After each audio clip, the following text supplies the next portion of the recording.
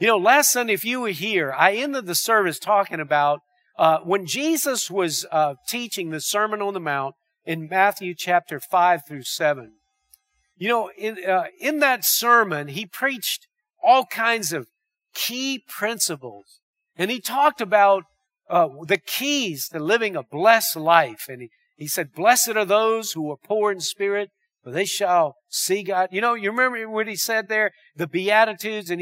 But he also talked about, why we shouldn't judge and how we should live our lives in this world. And he just laid it all out. When he finished everything, and he mentioned a number of things, he concluded that great sermon with using this parable in Matthew 7. Most of you are very familiar with it, but I want to revisit it for just a moment. It says, therefore, everyone who hears these words of mine and puts them into practice is like a wise man who built his house on the rock. The rain came down, the streams rose, the winds blew and beat against that house, yet it did not fall because it had its foundation on the rock. But everyone who hears these words of mine and does not put them into practice is like a foolish man who built his house on sand. The rain came down, the streams rose, the winds blew and beat against that house, and it fell with a great crash. Now, obviously in this parable, Jesus contrasts two different people who build their lives or their house, which represents their life, on two different foundations. And Jesus gives us a key here. The key to building a strong life. The strength of your life is determined by how much pressure you can handle, how much tribulation you can go through. Some people, they have the littlest trial and tribulation of their life, and they just fall apart. Well, God didn't want us to fall apart because the wind blows. How many of you know here in the South, God didn't want us to fall apart because there's a hurricane in the Gulf? We would all be falling apart, right? If that was the case. He wants us to be strong. He wants our lives to be solid. Is that right? He wants us to have the kind of life that can weather the storms of life and that are not easily pushed over because somebody didn't say hi to us, or somebody didn't pat us on the back, or somebody didn't invite us to a party, or whatever the case may be. Come on, the Lord wants us to be strong in the Lord and the power of His might, right? There's a big difference between those, who build their house on sand and those who build their house on the rock. And so Jesus gives us the key to building a strong life, and He gives it to us there in verse 7. He says, therefore, everyone who hears these words of mine and puts them into practice is like a wise man who built his house on the rock. Both of those men heard the word. One put them into practice. And so it's those that put the word of God into practice that have strong lives. You see, it's not just good enough to hear the word. In fact, if you hear the word and you don't apply it, you could be doing more harm to your life than good. Right? In fact, listen, James 1:22 says this, don't merely listen to the word and so deceive yourselves. Do what it says. Anyone who listens to the word but does not do what it says is like a man who looks at his face in the mirror. And after looking at himself, he goes away and immediately he forgets what he looks like. But the man who looks intently to the perfect law that gives freedom and continues to do this, not forgetting what he has heard, but doing it, he will be blessed in what he does. How many of you want to be blessed in what you do?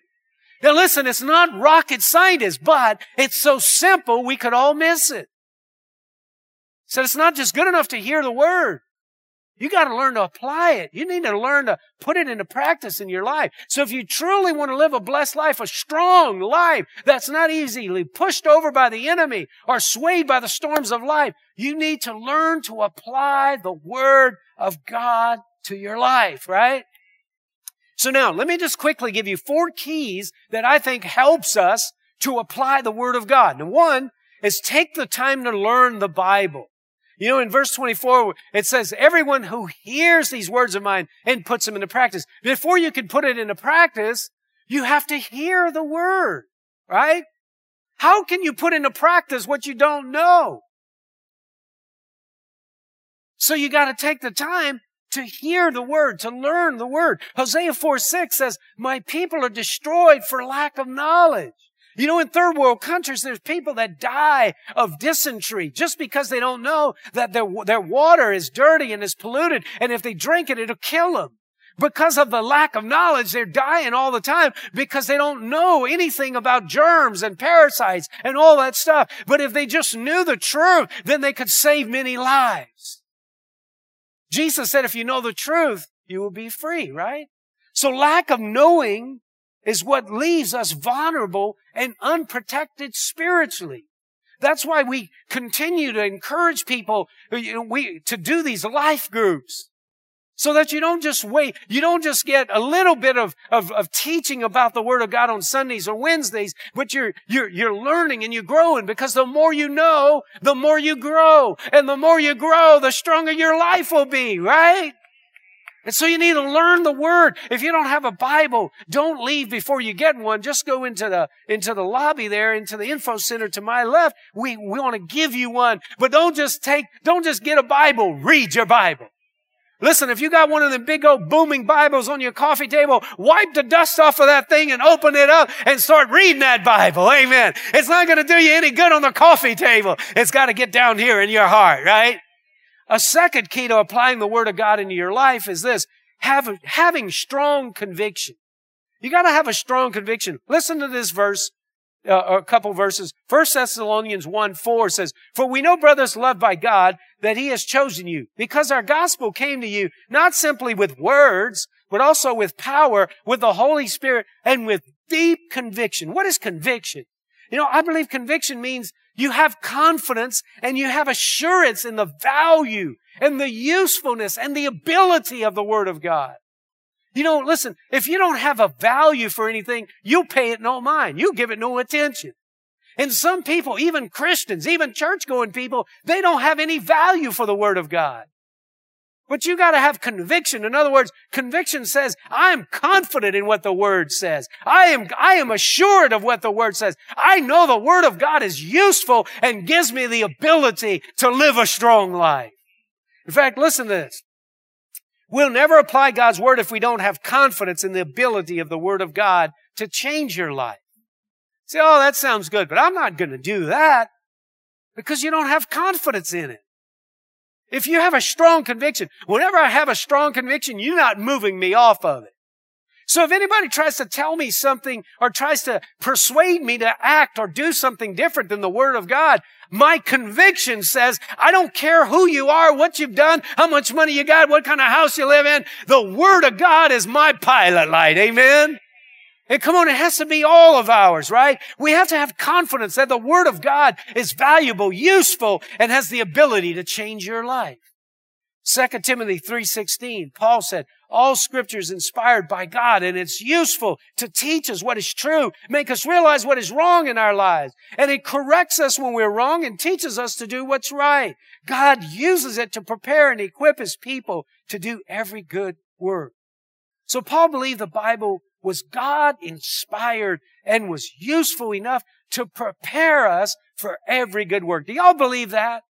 Do you have a strong conviction about that? You'll never apply the Word of God until you start valuing the Word of God. Number three, a third key to applying the Word of God is having boldness in your life. Boldness is having courage. It's being brave and fearless. And so listen, sometimes as Christians, we're not bold enough in our Christianity. Everybody else is bold. They'll come right in your face and tell you what they believe and who they are and all that. Come on. It's time for the Christians to step out of the closet and just say, as for me and my house, I'm going to serve the Lord. It's not arrogance. It's not cockiness, but it's boldness to say, listen, I don't care what you think, brother. I'm serving the Lord. Amen. You can stand up here like a Missouri mule eating sawbriar on a frosty morning while I preach the Word, but the Word of God is the truth. Amen. Amen. Yes, it is. And so listen, Acts 4:13, the members of the council were amazed when they saw the boldness of Peter and John, for they could see that they were ordinary men with no special training in the Scripture. They also recognized them as men who had been with Jesus. Now, Peter and John, they didn't have any special training. They didn't go to Bible college to learn about the Bible. But what they did have was the boldness and the fearlessness to live out the Scripture. They were convinced, they had strong conviction, and regardless of what other people believed or said, they were going to follow the Word of God. And people recognized the boldness on them. Amen. Come on, we got to quit being, wimpy. We got to quit being timid, and we got to be bold for the Word of God, for the King of Kings and the Lord of Lords. Amen.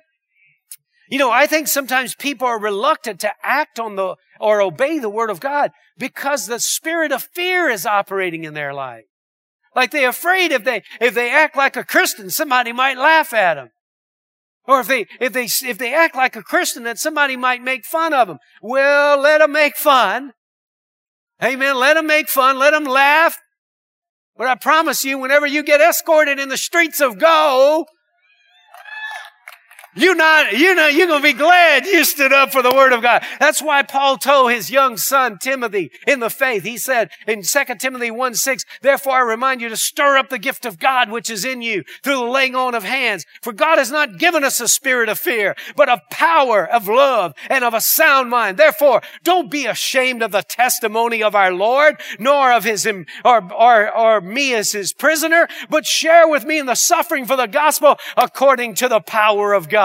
You know what I believe? The fear of man can keep you from walking in the gifts of God. The fear of man can keep you from walking in the power of God. The fear of man can keep you walking in the calling of God, the destiny of God. So be bold, man of God. Be bold, woman of God. Don't let the fear of man stop you anymore. You just be bold and you just live out your Christian life bold and strong in the Lord. Amen.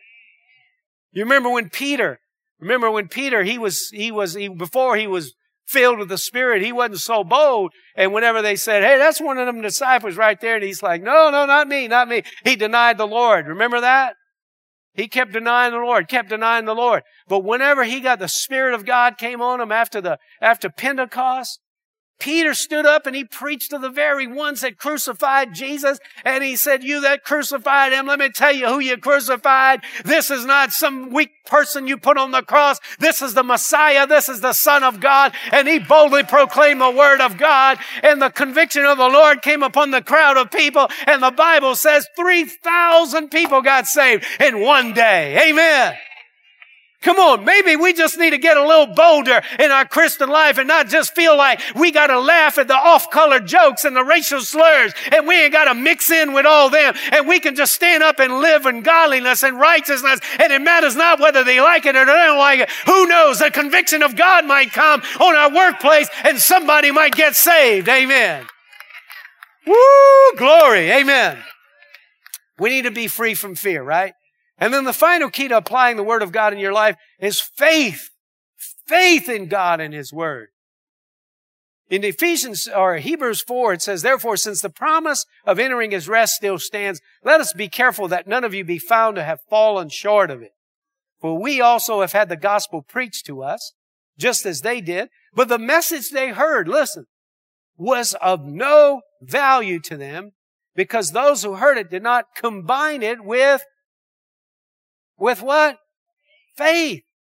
See, unless you believe, unless you have faith, the children of Israel were promised a place of rest, a promised land. But Hebrews tells us they never ended. If you read the story, they never entered in the rest, the promised land. Why? Not because God didn't give them a word that they could go in. They didn't believe it. They didn't believe it. You know, there's over 3,000 promises in the Word of God. Some people believe it. Some people don't. Like, for instance, I just said, listen, if you're sick, we're going to lay hands on you. We're going to pray. Some people don't believe that. But listen, I read my Bible and Jesus is in red letters, which means He said it. He said the believers will lay hands on the sick and they shall recover. Listen, I prayed for a lot of people that didn't recover. But I'll tell you something else. I prayed for a lot of people and they have recovered. I've seen tumors shrink up. I've seen cancers leave people's body. I tell you what, it don't happen all the time. But if you don't believe the promise of God, you'll never experience the promise of God. Come on, you got to have faith in the promise of God. Amen. If you want to apply the Word of God, you got to have faith in the Word of God. Faith is believing and trusting what God said is enough and you're willing to act on it. Come on, are you willing to act on it? Listen, God promised to answer our prayer if we pray. But we'll never receive that benefit if we never pray. God promises us that we can be healed if we pray. Right? But if we never pray, we'll never see His healing, right? God promises blessing if we're generous. Generous financially, generous with our time, generous in our character, generous in the words that we use. But we'll never see the blessing of generosity if we never move over into the promise of God and get generous. Amen. And so God promised us to bless us if we obey the Word of God. But if we never obey the Word of God, we'll never see the promise of God. In Deuteronomy 28, He said, all these blessings will come upon you and accompany you if you obey the Lord. You will be blessed in the city, blessed in the country. Now, if you're blessed in the city, you're blessed in the country. That's pretty good, right? The fruit of your womb will be blessed, the crops of your land, the young of your livestock, the calves of your herds, the lambs of your flock. Now, we don't have flocks and herds, and probably most of us in this room. But you know, in today's version, your bank account will be blessed. Come on, does that get your attention? Come on, your business will be blessed. That's what He's talking about there. Your basket and kneading bowl, your trough will be blessed. You'll be blessed when you come out, and blessed when you come in, and blessed when you go. Blessed when you come out, blessed when you come in. That's pretty good, right? The Lord will grant the enemies who rise up against you. You will be defeated. They will be defeated before you. They will come at you from one direction, flee from the seven. The Lord will send a blessing on your barns and on everything you put your hands to. The Lord your God will bless you in the land He is giving you. Right? Right? Listen, He said all these blessings will come upon you, right? Listen, look at verse 2. All these blessings will come upon you and accompany you if you obey the Lord your God. Isn't that incredible? The Lord wants to bless us. You know, there's a promise remember in Matthew 7, blessed are those. Jesus said, blessed are those who build their house on the rock. The rock is Jesus Christ. Some people build their life, they put all their trust in material things, in their work, in their retirement account, and all that stuff. And that's the man who builds his house on the sand. Because whenever you got a terminal disease, whenever they tell you got blockage in your heart, when they tell you, you just had some kind of tragedy, catastrophe in your life, listen, all the money in the bank don't matter.